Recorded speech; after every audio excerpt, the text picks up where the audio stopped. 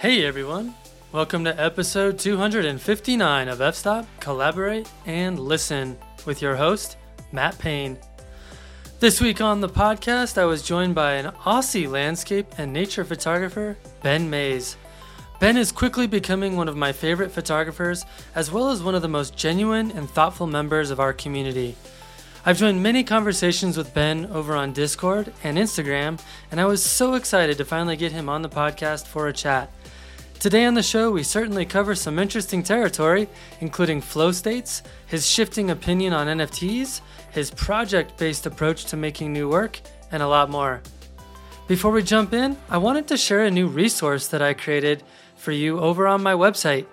I spent about 2 billion hours creating a dynamic spreadsheet that helps you build out your photography kit that shows you the weight and cost of your gear in one convenient place across multiple brands, including Sony, Nikon, Canon, and Fuji.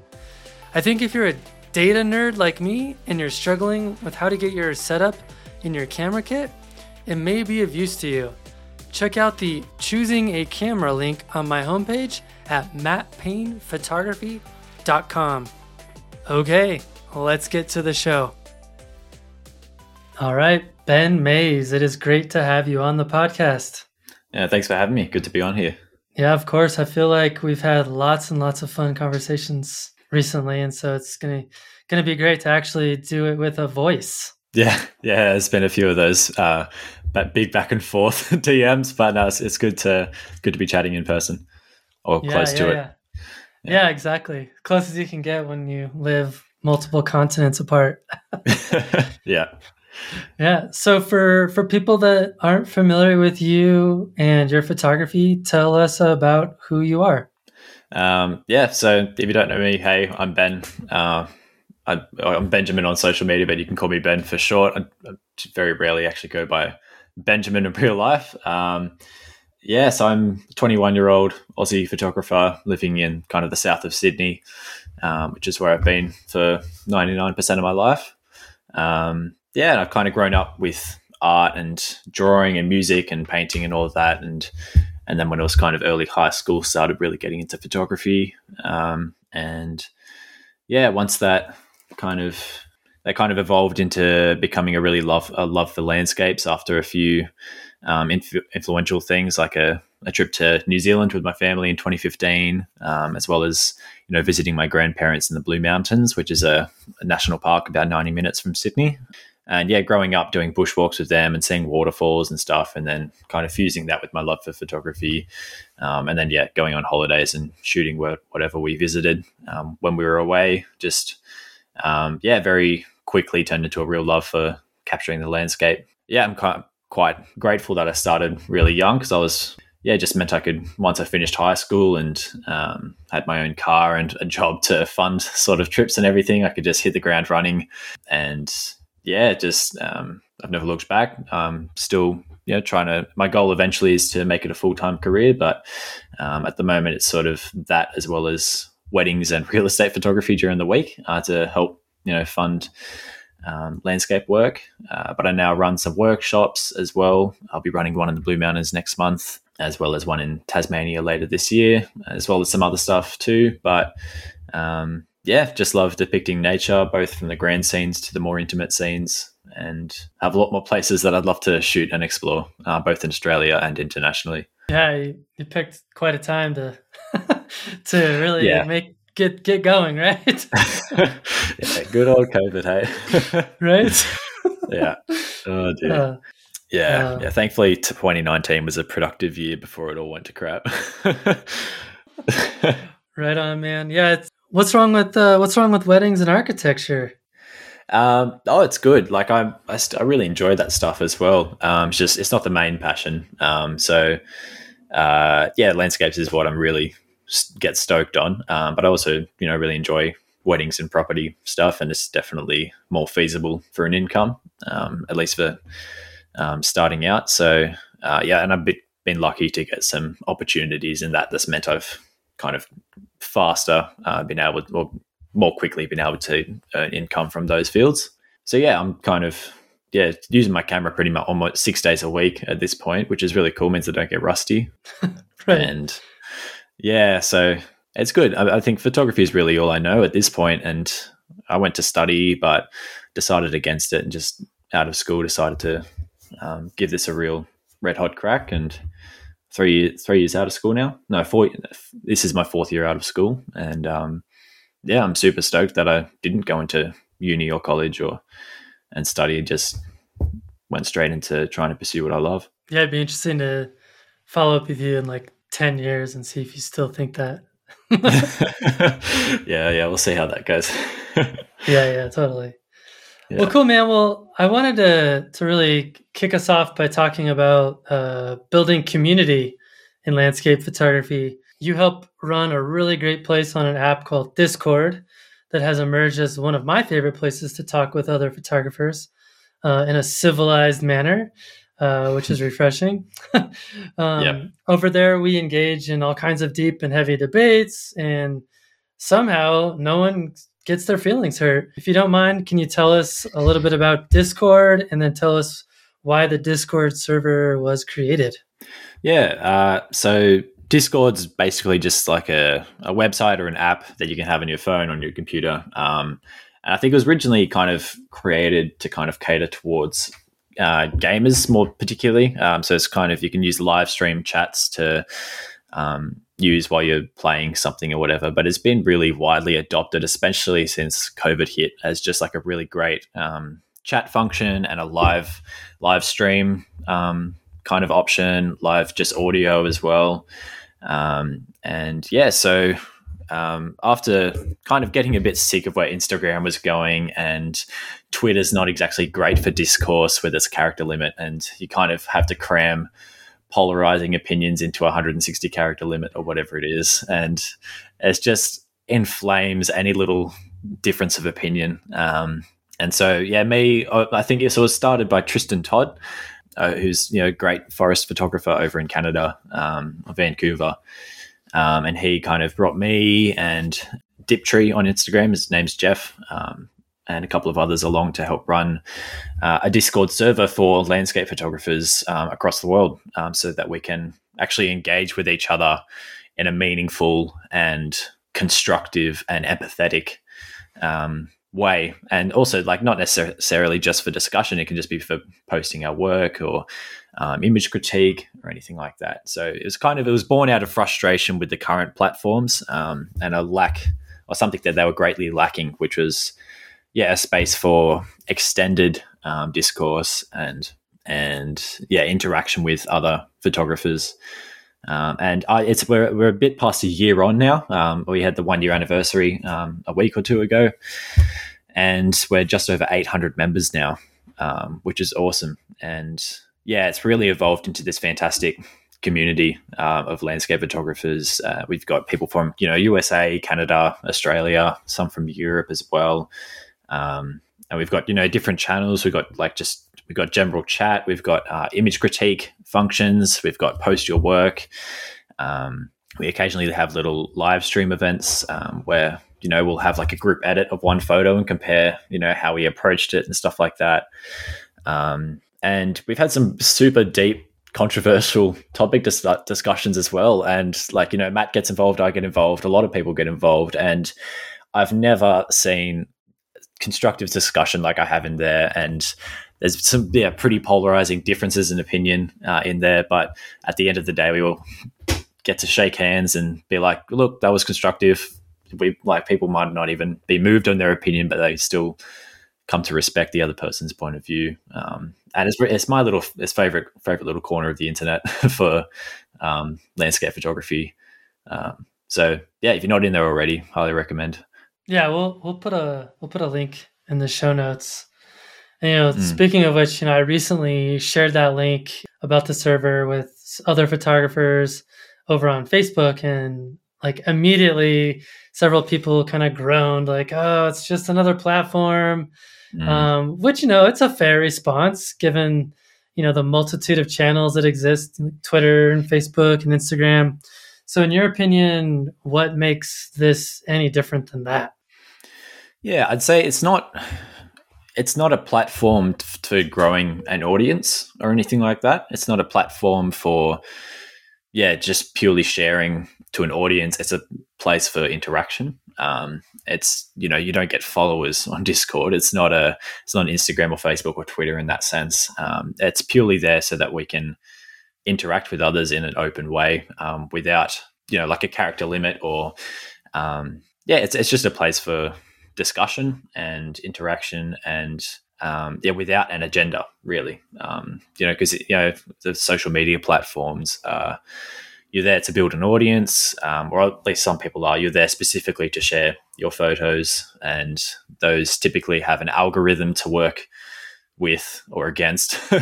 Many people are frustrated with how Facebook and Twitter and Instagram have that algorithm these days, and it's just kind of not based on an AI predicting what the trend is. It's just purely people chatting about our mutual passion for capturing the landscape. Yeah, and there's no noise in terms of like ads or people trying to sell you something or things that aren't on topic on photography. In fact, you guys have a separate off-topic room. Yeah, we have an off-topic channel. if people want to chat to people within the Discord about something that's not related, there's an off-topic channel, so it gets isolated to that. Which I think is great. Yeah. One thing I've appreciated about the Discord, what do you call it? A channel? You call it a server? I think it's a server. Yeah. Yeah. So one of the things I've enjoyed about the server is that, like you were saying, we get to engage in debates with each other about things like realism and post-processing or business practices or, all kinds of other things that sometimes gets super heated on social media, but it's kept super civil. And I don't know about you, but I've noticed kind of a softening in my own views due to the requirement to engage thoughtfully, and you're actually talking to real people, Have you noticed some of the same things for yourself? I think not necessarily a softening of my own views. I think it's just allows for greater empathy. I think empathy is something that can always be increasing without necessarily having to soften your own views towards something. I think you can have very strong views of something, but still be very empathetic towards how other people may feel differently on a subject. I think what nuanced discussion allows for, which is something that, the Discord server is really intuitive for, is allows people to have their strong opinions, but also be empathetic towards how other people might feel differently, which I think is key in just society in general, as well as, within landscape photographers, because I think there's too many things that divide the landscape photography community these days. And it's totally understandable that people have very strong opinions on some of these things that are divisive. But at the same time, we're all just doing this for a love of an art form, or love of photography, whether you want to call it art or not. I think empathy is something that I really try to keep towards other people with different opinions. And I think a place like the Discord server is really great for retaining that while having, differences of opinion as well. Yeah.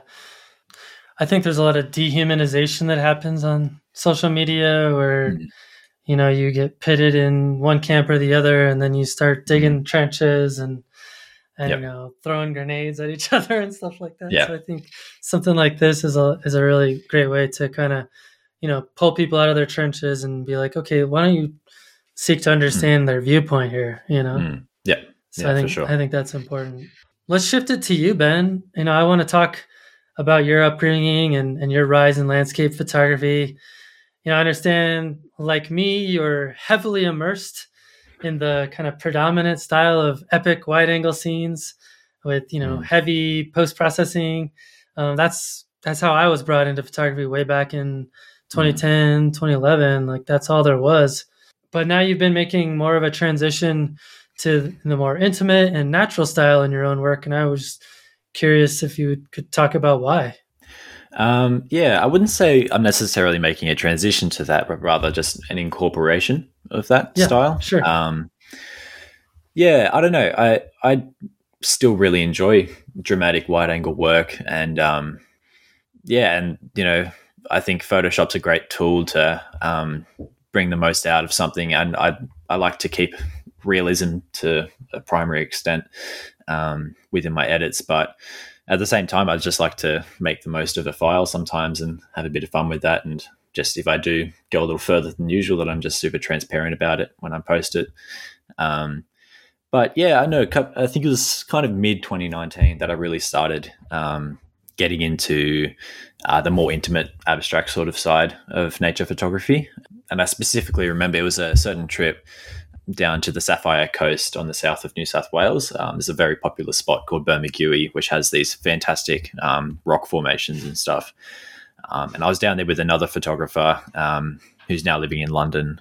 His name's Jacob Lewis. He doesn't shoot too much anymore, but he was really good. And he'd done some workshops with Eric Bennett, which kind of influenced him kind of pursuing that, as well as the wide angles. And yeah, he just kind of talked to me about what he'd learned from Eric, and then that kind of I kind of started exploring it, when it was post sunrise or the light was a bit lackluster. We'd just shoot these gnarly like rock details, because the rocks down there, like the geology is insane. Just these crazy marbly, really jagged kind of rock formations. And so exploring those textures, the rippling water, all that kind of thing, the sand when it's been blown by the wind, all that kind of thing. And I really enjoyed the creative expression that it allows for, and as well as the productivity. If you're only shooting wide angles or dramatic stuff, you're limited to blue hour and golden hour, and sometimes the Milky Way if you're into astro stuff more, or if it's the time of year for it, and that's it. Once the light's a bit too harsh, then you're done, or if it's flat and grey, then you're not coming away with anything. Whereas, once I kind of started really being open to the more intimate interpretations of nature and being satisfied with the fact that it wasn't maybe this crazy climactic scene, but rather a more quiet, subtle, small portrait of a detail in nature that's still really cool to admire. Then, I just found myself both being more productive, more satisfied with my outings, because I was capturing stuff even when the conditions were lackluster. And you just see photos everywhere, which is really cool and beneficial as a photographer. So, you don't have to be at this epic spot to capture a photo. You could just be strolling along and there's a cool little pattern of sand or a cool little cluster of rocks or whatever, and it's a photo. So, that was kind of my influence. And then since then, I've discovered so many fantastic photographers who really pursue that style. And there's a lot of really underrated photographers out there who have a fantastic eye for those small scenes. And so, I just take a huge amount of inspiration from a wide range of people and try to incorporate different ways of approaching a scene and techniques and stuff into my own work. And it's just never ending inspiration, really. One of the things I love about that, because I had a similar experience as you, once you start looking for that type of stuff, it's everywhere.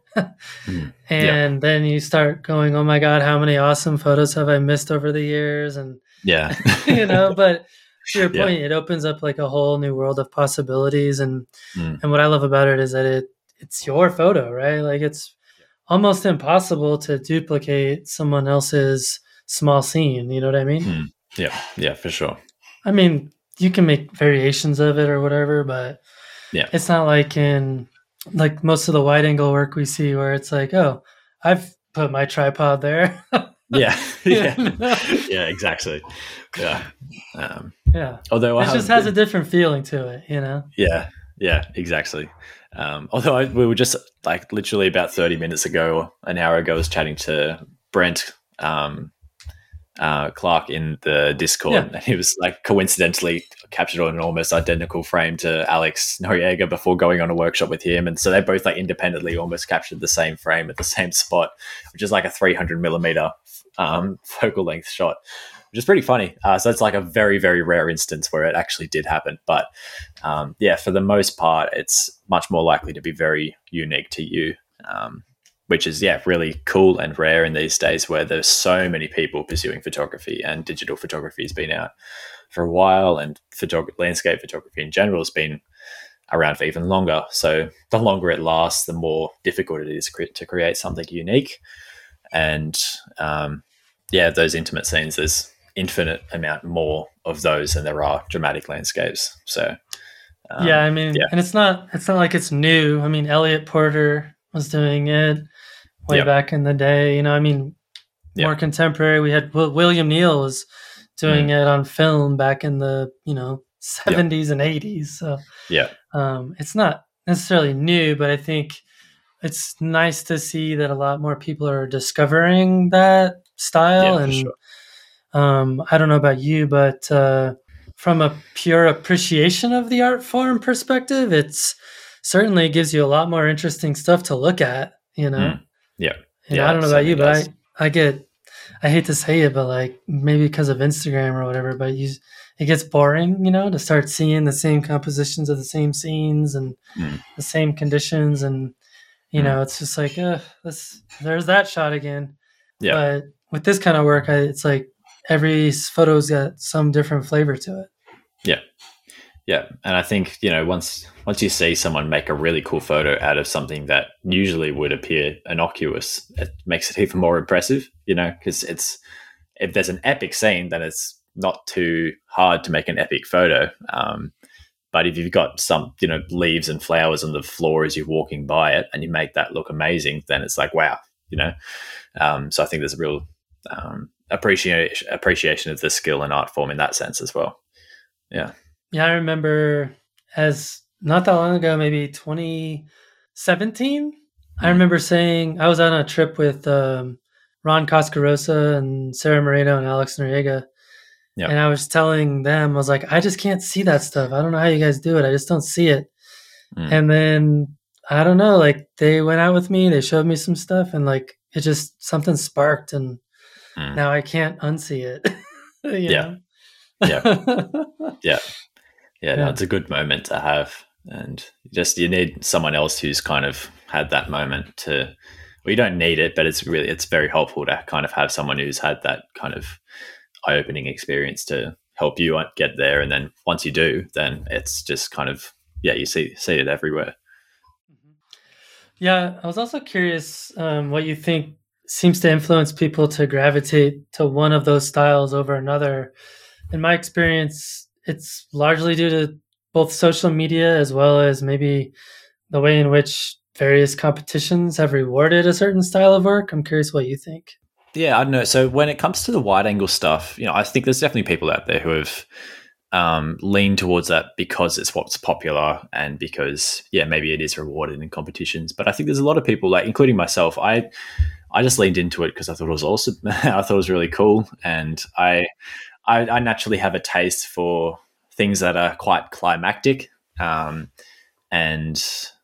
like also prior to getting into photography, I really enjoyed dabbling around in Photoshop and making little composite scenes and stuff. When I wasn't really picking up a camera at the time. And then like the art and even music that I really like as well is very often very climactic and dramatic work. And so then when I first got into photography, what I was seeing, like, stuff from like Ted Gore and stuff like that, I loved it. I thought it was really cool. And I think, there's, for someone who's just getting into landscape nature photography, what's going to catch their eye is stuff that's just epic and dramatic and awesome to look at. And so, at least for me personally, I'm an anecdote. Maybe the majority is the fact that they thought it was the trend on social media or whatever. But for me personally, I just got into the dramatic landscape stuff with, slightly heavier processing than usual, purely because that's what I really enjoyed. I had a background in being content with messing around in Photoshop. My tastes kind of naturally lean towards those, really climactic sort of moments and stuff. So just kind of, it was pretty natural. That's just because of my own personal artistic taste, was what got me there.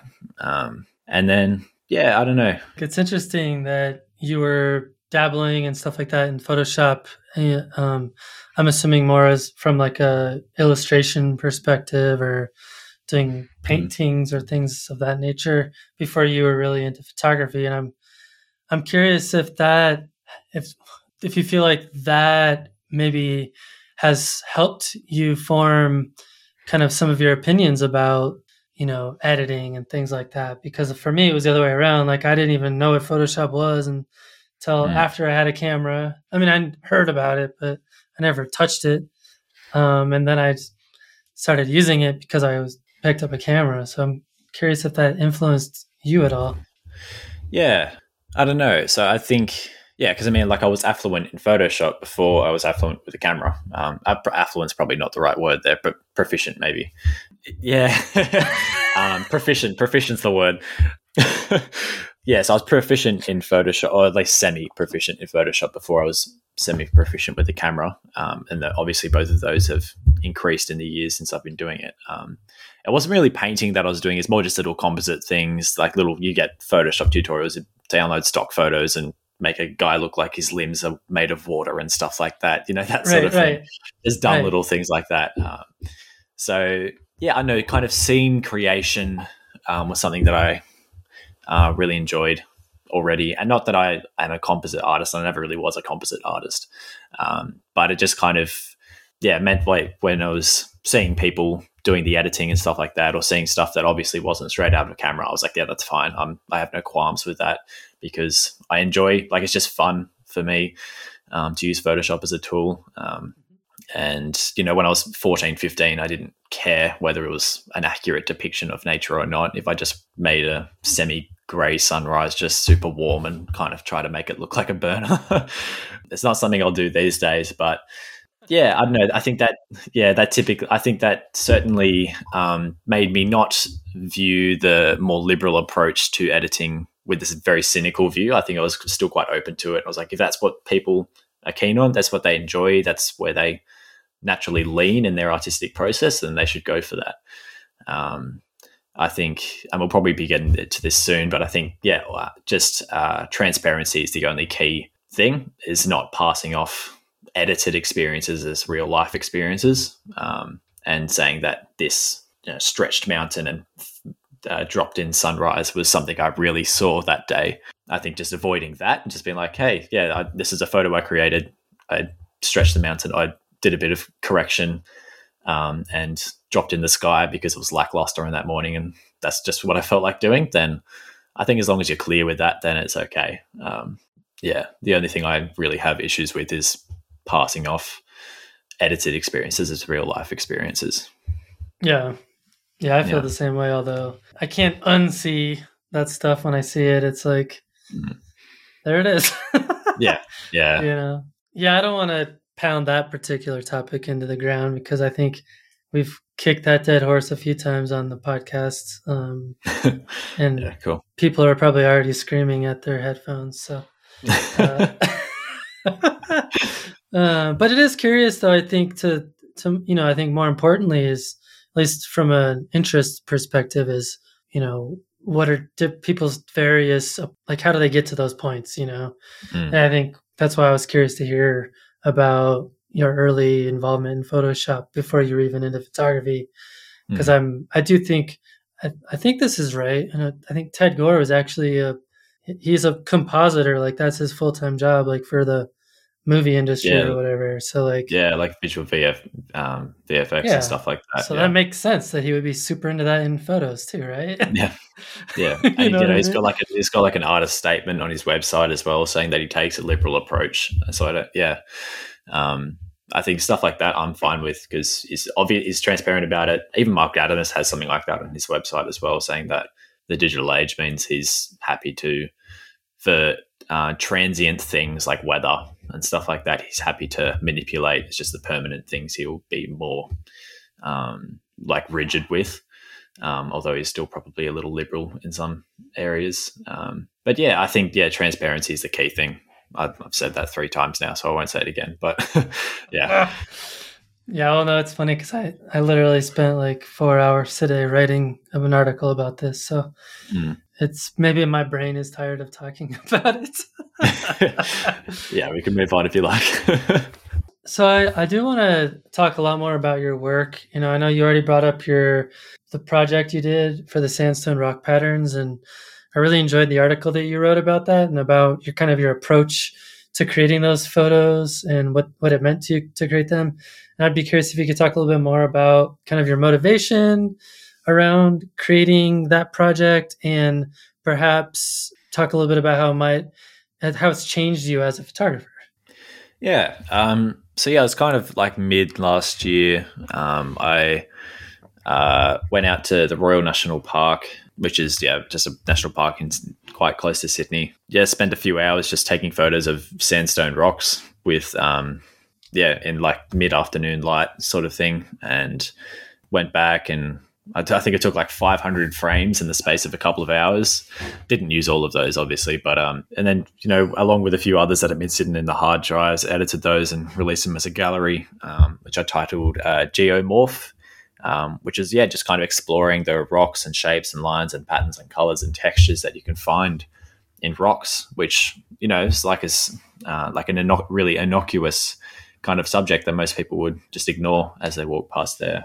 Yeah, it was just it happened because I'd done a few hikes through that area. It's a section of in the Royal National Park along that kind of South Sydney coast. There's a hiking track called the South Coast or the Coast Track, and it runs from about 26 kilometres down the coast. And if you're familiar with Sydney name areas, for any Aussie photographers listening, it's from Bundeena to Otford, so kind of a bit further north of Wollongong, kind of southern area, very just south of the Shire.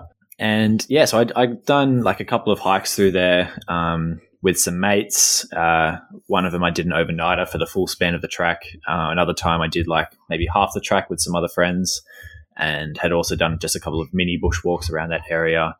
And every time, that was without a camera, every time I passed through there. And whenever I passed through this couple, maybe 1K sort of section, I noticed these just fantastic, the sandstone was just colorful and swirling and varied and had these great textures and everything. And so every time I walked past, it just kind of accumulated in my head these kind of ideas of how you could capture it. And it kind of reached a point where I was like, okay, I've got to shoot this area. And I'd taken some reference photos on my phone that was like, okay, this would actually turn out good. I've got some frames that I actually have in my head that would look great as a intimate abstract sort of shot.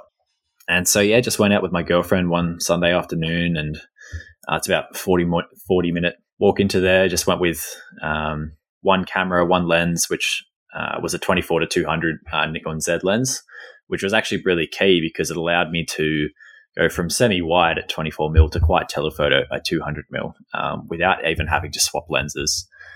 So going in with this familiarity with the area and ideas of how to capture it already, and this gear that allowed me this consistent, uninterrupted workflow.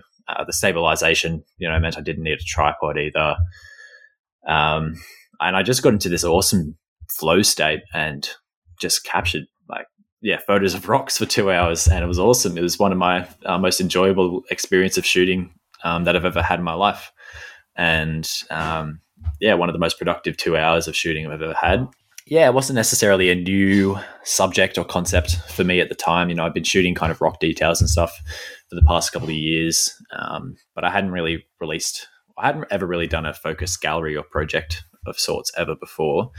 And so, it was just really cool and fun to just go to town on this one subject, and rather than sneak little frames when I'm on the way to somewhere else, or if the conditions aren't great, then I'll settle for rock shots. But instead actually deliberately going out and making that the sole goal to capture. I really enjoyed it. And there's an article on my website on my experience, which you can find there, and which kind of goes into the experience of capturing that, as well as the concept of flow state as well, and how that was kind of like a case study for achieving flow state.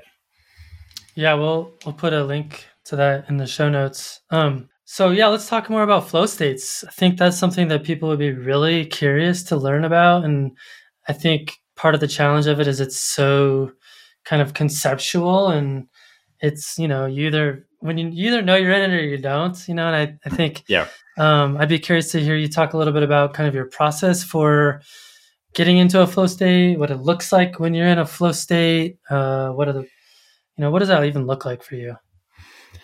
I don't know. So at least in my experience, it's just kind of, your creative neurons are just firing on all cylinders. And I did a fair bit of research into it when I wrote my article and the experience as well. And it was kind of only often it's only looking back on it that you realize that that's what was happening. Often you're at the in the time, you just think I'm just shooting, and it's just very productive, but you look back on it and it's like, oh damn, that was awesome. you just kind of come off this adrenaline high, and you're just left kind of smiling, be like, knowing that you were just creating some really good stuff, and you were just just really honing in on really quickly on exactly what you wanted to capture. And so I kind of did a fair bit of research into it, and it was kind of like, like it's an actual psychological concept that's had research done into it and stuff, and it's often achieved by a task that we are proficient in, but we are doing something that challenges us in it. So it's not something that isn't just super easy to do, because then there's no resistance. You need some degree of resistance, but then the ability to actually overcome that and achieve what you have in mind. And so it's that kind of pushing beyond your boundaries sort of thing. And there's lots of ways to do that in photography, right? You can do it by limiting what's in your camera bag. Maybe you only have one lens, like you were saying. Don't bring a tripod, making it harder on yourself, and shooting in, quote unquote bad light, which, by the way, there is no such thing as bad light, but, putting yourself into situations that might make you a little bit uncomfortable. I think, and to your point, I think it's also important to, have proficiency at photography first, which I'm guessing if you're doing it 6 days a week, you're probably a pretty darn good photographer at this stage, I appreciate that. I think that's those are really good takeaways for people. All too often, people go out with these kind of preconceived expectations and of what they're going to get, and like they follow the same ritual of, I have to do this, I have to do that, and I'm going to go to this spot, and I think while that can yield great photos, I don't necessarily think that puts you in a flow state, and it certainly doesn't challenge you. I think you can be very methodical and scientific almost about like how to capture one good photo. Like you can plan a good sunrise, like the good sun alignment. You can go out with a high cloud kind of conditions. You can have scouted a certain composition, and that if you put that all together, then you can certainly come away with a great shot. But I don't think it's a way to get into flow state. I think it really requires and so something I really touch in the article as well is familiarity with an area. So I think a huge reason why I got into flow state at the time was because I was familiar with exactly what I wanted to capture. I was familiar with the subject, and I had ideas of how to capture it already. And so I could just go in and just went to town on all these ideas that had been building up in my head. And I think there also needs to be something good to capture as well. I think you need to be excited about the subject too. And so I was shooting these rocks, and they were really cool, and I thought they were really cool, and the conditions made it work. And so I think there needs to be a bit of reciprocation on the other end. You can't go to a concrete car park and be like, okay, I'm getting into flow state. There's no inspiration here, but I'm going to make it work. Like it needs to be something on the other end that's making you excited about it. But I think a lot of people, they'll, with the trophy hunting sort of style of photography, sunrise at one place, sunset at another place, sunrise, like just constantly just trying to tick off location shots on a trip. It can mean you can come away with a bunch of reliable photos, like, dramatic angles of icons or whatever that, will work because other people have done that before or whatever. But I think exploring an area for days and developing that familiarity with the landscape, getting ideas of little things that other people might not notice, and just accumulating that inspiration from one area can really help productivity and just a unique take on something.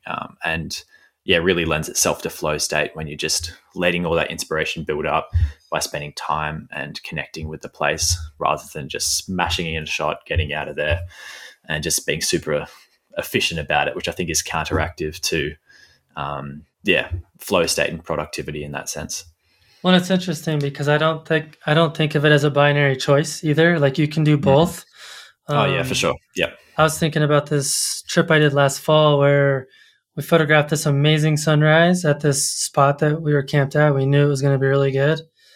And then from there, I just hiked like 3-4 miles down this abandoned Forest Service road, and it had rained the night before. So all the aspen leaves had collected all these, all this dew in them, all this water. And and I was photographing leaves for probably, I don't know, 2 hours or something. And before I knew it, I was like, oh, I'm hungry. Why am I so hungry? Oh, it's because it's 11 o'clock and I haven't had any food yet. It's like, that to me, I think, looking back, I was probably in some form of a flow state for sure.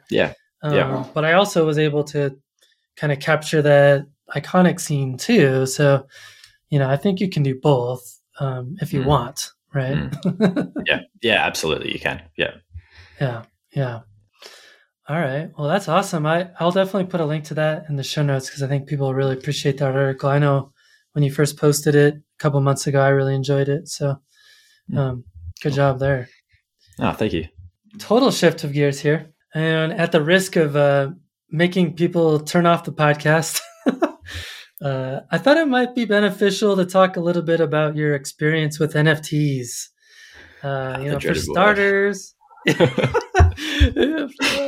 starters, if people need a primer on what the heck an NFT is or why it might be something that's controversial, they can listen into the panel episode that I did last summer. I think it'll help people out, and we'll put that in the show notes. However, my understanding is that, like me, you got super excited about this new technology. You dove in head first. What's changed? So I really got into them maybe around May, June last year, which was Sydney had just gone into a lockdown that lasted about 3 months. I was out of work. I had nothing to fill my days. And, the NFTs had kind of been on the rise in terms of gaining traction within photography and stuff. And the environmental discussion was not as big back then. There's just kind of this crazy new marketplace where some people were doing really well in, and it was this really cool kind of utility where, if your work sells on, then you get commission for it, like a fixed commission, which doesn't happen anywhere else in the art world. And cryptocurrency has been on the rise for a while, so I think people were kind of realizing that might have more long-term implications, or more permanent place in the financial markets. And so I just kind of saw that I had all this free time and this rising marketplace, and I was like, what, I'm just going to give this a shot. This looks really cool. I'm all for the concept, and I still am all for the concept of them. I think that it's a cool idea, and I think digital ownership is something that a lot of people don't place value on it in the photography world. But I mean, it's the same thing as Spotify versus vinyl. It's like saying there's a lot of what's more widespread adopted, Spotify or collecting vinyl these days. And back when it was released, digital was like, I'd prefer to buy it, not pay for a streaming service. But the world evolves, technology evolves, and people's opinions of how that function and where value is placed evolves. And so I thought, if the demand is there, and I like the idea of this marketplace, then I'll get into it. And I was got pretty hard into it for a couple of months, released a collection as well as a couple of one-of-ones. I kind of went into it a little naively, I suppose. And, it helped me earn some income during that time where I was out of work and living on government payments and stuff like that. It was good for me in that sense. But I got a bad taste in my mouth after quite a while, because you're required to adopt this NFT personality almost. And it's just, it's weird. I've become quite distasted with the culture that surrounds it these days. You're required to just GM. Yeah. GM. Yeah, I've muted that on my Twitter now. Hey fam. All that kind of stuff. It's just, you're required to participate in the same way as everyone else. You're required to hype it up in order to be accepted in that community. The word community brings me a shudder now. But it's just, so it just sort of functions in almost like a pyramid scheme, in the sense that you're required to hype up the market in order to be accepted and sell within the market. And the early adopters do better than the late adopters. Most people who are buying for with the hope of selling it on as an investment later. And so they won't buy from you if they don't think that you're hyping up the market and building an audience and thus growing your value in your NFTs. And so, yeah, very rarely, not very rarely, but a lot of the time, the value is placed on the artist's potential investment rather than just the pure quality of the work. And so I think there's people with very, very high quality work who've tried selling in there who aren't maybe hyping it up and playing into the trend of the language and all that kind of stuff, who are selling nowhere near as much as people who maybe have lower quality work but are playing the game. And that's really frustrating to me. Me too. And yeah, it's just, I think any market where you have to change your personality and follow the trend in order to have a place within it and sell within it is something that you should approach very warily and maybe consider not selling in that market. And yeah, then there's also the environmental concerns as well. At the time I kind of got into it, then learned about it. But at that time, I wasn't making very high volume of sales, and I was driving. I wasn't driving at all because I was stuck at home in lockdown for 3 months. I wasn't flying, hadn't flown for a year and a half. I probably had the lowest carbon emissions that I'll ever have in my entire life. And so right. At the time, made me be like, okay, look, it's not great, but I'm not exactly releasing and selling out a 10,000 collection like these profile things are. And I'm not driving anywhere.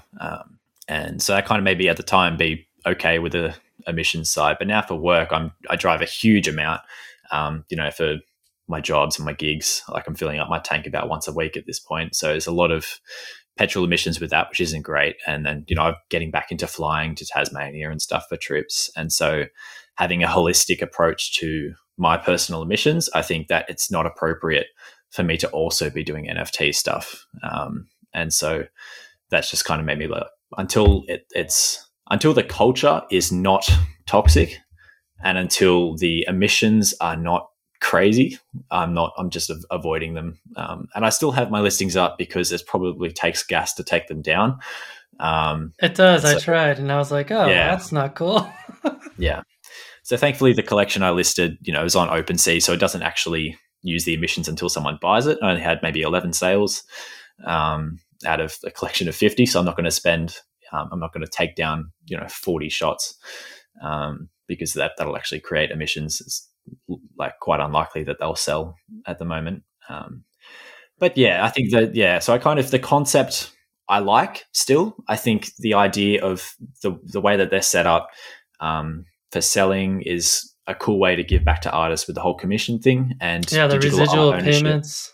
The residual payments piece is really attractive. And yeah, I think, and digital ownership, I think is on the rise in all marketplaces, and this is just the form it's taking in photography. And but yeah, the kind of the crypto scamming, some of the fraud that's taken place, massive. The culture that requires, like, I've seen people like change their entire personality just to start, like, once they started selling NFTs. And it's like if you scroll through that stuff on Twitter, it's like they could all be written by the same person. And I don't like that. I think, and if anyone's listening who is into NFTs, please don't take offense to this. This is my personal opinion on it. And I think if you enjoy it and if you are taking steps to, like if you're, selling on a clean marketplace, perhaps, and you're being authentic to yourself, then go for it. But I think, if you're perhaps, selling on a dirty blockchain like Ethereum and haven't taken steps to cut out emissions in other areas of your life, and if you've also had to change your entire personality just to sell in this marketplace, that might be something you want to reconsider, because I think authenticity is a really important thing as photographers and artists and just people in general. I think it's good to be true to yourself. That's the big piece for me too, is like, as an outside observer, you watch some of the behavior you're talking about, like, it's pretty strange, and I'm not, I've said this to lots of other people, but I don't know why they don't see that looks strange from the outside. All of the code words and the acronyms and the Yeah. Just the super hyped up toxic positivity and a lot of that's by design, as you kind of said. Like it's the whole thing is meant to reward early adopters, and the more you can hype it up, the more you'll be rewarded for that. Have you watched that Line Goes Up video on YouTube? No, I haven't. No. Oh my god, it's amazing. It explains everything. I'll Yeah, put right. it in the show notes. It's not only is it a good kind of primer for cryptocurrency and everything else that you're talking about, but also it talks about NFTs and the culture and the self-regulating aspect of the positivity side of things and the psychological traps that people fall into. I mean, it goes into like all of the things. It's really good. Yeah. I think it can be done right. I think if you do it authentically, if you do it without heavy emissions, like on a clean blockchain.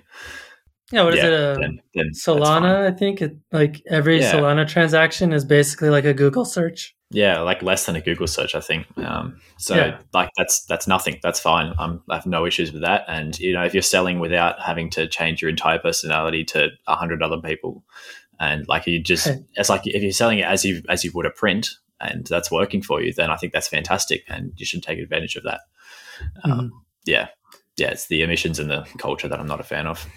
Hopefully, we didn't have too many people throw their phones out the window or anything like that. Because I think we easily right there we could have pissed off both the people who are into NFTs and the people who hate NFTs at the same time. Oh dear. Yeah, this is the kind of great discussions we can have on the Discord. As another plug for that. So we've talked about this many times. So yeah, absolutely. In there. So yeah, difference of opinion. True. I mean, there's people on that Discord server who are staunchly against NFTs, and people in that Discord server who are big time evangelists on NFTs. But we seem to manage to have really thoughtful and engaging conversations that don't devolve into name calling. So imagine that. And even better, it's specifically restricted to the cryptocurrency channel. So it doesn't bleed into the other channels. So if you want to avoid it entirely, you can. Right. You don't have to go out of your way to mute terms on Twitter. Yeah. Which is what I've had to do. Yeah. Wag me. So if you ever put GN or GM in your tweet, I don't see it. So just so you know. Yeah. No, I've never used those terms, and I don't intend to. So, yeah. Cool, man. Why don't you tell our listeners what you have coming up that they might be interested in learning more about? So I'm running a couple of Australian photography workshops. One's coming up in about a month, so it'll probably be, by the time this is released, it'll probably be close to when it's actually starting. And I'm running one in Tasmania in October, which is my first interstate workshop, which I'm super excited about. Running that with Luke Sharkey, who's a fantastic landscape photographer down in Tasmania. Lucky enough to have him as a good mate. Have since 29. I went down there with him in 2019, and so we'll be spending 5 days, taking participants around the crazy, awesome West Coast around there, which has the largest temperate rainforest in Australia, as well as these awesome seascape locations. And I'm also releasing another workshop to be taking place in December this year soon, as well as an abstracts one which will just be like an afternoon that I'm going to be announcing soon as well. So newsletter subscribers will see that first. I do have one like editing tutorial out at the moment, which had a really positive response. I plan on releasing another one or more in the future. It's just I'm currently living at home in a family of 6 and share a room, so finding the time to record is difficult. But I'll get there eventually. I've had some people request a specific shot of mine a few times, so I've got a few that I'd like to get out there eventually. But just hopefully this year I'll release one or two. For people that maybe can't visualize what some of these workshops would look like, you've been posting some of your scouting photos from your Tasmania trips and some of the scenes that you're finding for your workshop. And there's some really amazing scenes that you're discovering, and I'm assuming you'll be sharing with your workshop participants as well. Yeah, I'm very excited to yeah, for both my Blue Mountains one next month and Tassie one in October. They should be fantastic. Yeah, both of them are 5 days. So you should really get to know the areas and visit a range of spots. So should be good. Nice. Well, best of luck filling those. I don't think you're going to have a problem though. Yeah, Blue Mountains one has 4 out of 5. The Tassie one sold out in a couple of weeks, which was really cool. Yeah. All right. Well, last question is, who would you recommend for the podcast?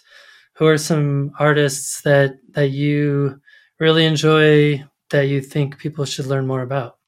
So I've got a few that I've saved here. Just to say, before I say this, I take a huge amount of inspiration from a lot of people, and a bunch of people I wanted to say here have already been featured on here. So and if you wanted, you can totally run through that list. But let's do the other 4 first. Yeah. So I've got 4 recommendations. So I've got Matt Oliver from the UK. Really cool, woodland kind of forestry images that I really enjoy, and also just kind of, very UK style landscapes that I really enjoy. Another really unique one is Cesar Laneza. Last name is Laneza, if that's hard to find. It just does some of the coolest, like psychedelic, like rock portraits and leaf portraits and trees and stuff that I've seen. It's really different for intimate, abstract sort of work, and very colorful, and psychedelic's the word for it. So highly recommend him. Jeff Freestone is a fellow Aussie photographer who's got a very much his own style, which is really cool. I always recommend Jeff. So him and I chat a bit with our work, and he's has some really great Aussie imagery from down in the Victorian Highlands of like our snow gums and all that kind of thing, and as well as just really creative, abstract, intimate work. Yeah, in fact, I believe he got second place in the intimate abstract category for the Natural Landscape Photography Awards. Yeah. Yes. Yeah. Forgot about that. Yep. He sure did. Well deserved as well. So a bunch of you have probably seen his work before, but highly recommend Jeff to jump on. And then one more on the complete opposite end of the spectrum, Pablo Ruiz Garcia. I think he's Spanish photographer who just does these epic, a lot of like kind of panos and sometimes multi-row panos of just, this epic kind of European scenery, really cool astrophotography stuff, and that very kind of moody, dramatic European style, which I really enjoy his editing as well. He'd be really good too. Nice. It's like Enrico Fisati or Max Reeve or that kind of. Yeah, probably closer to Enrico sort of style, but more kind of panoramic work. Gotcha. And a little bit more colorful than Enrico's work. But yeah, on top of that, like I have a page on my website dedicated to my inspirations. Like I have like several, maybe a few dozen people that I take inspiration from, and there's more beyond that as well. So if you guys want to see more people that I really enjoy, whose work I really enjoy and want to give credit to for influencing me, that's on my website too. I love that. Yeah, it's funny. We were going through your list of recommendations before we started recording, and you were like, have you had this person on or that person? And I was like, probably 15 people, and they've already been on the show. Yeah. Yeah. But they were all really great recommendations. So I liked all of them. So, well, cool, Ben. This has been a lot of fun, dude. Yeah. Thanks for having me. It's been good to chat. Absolutely.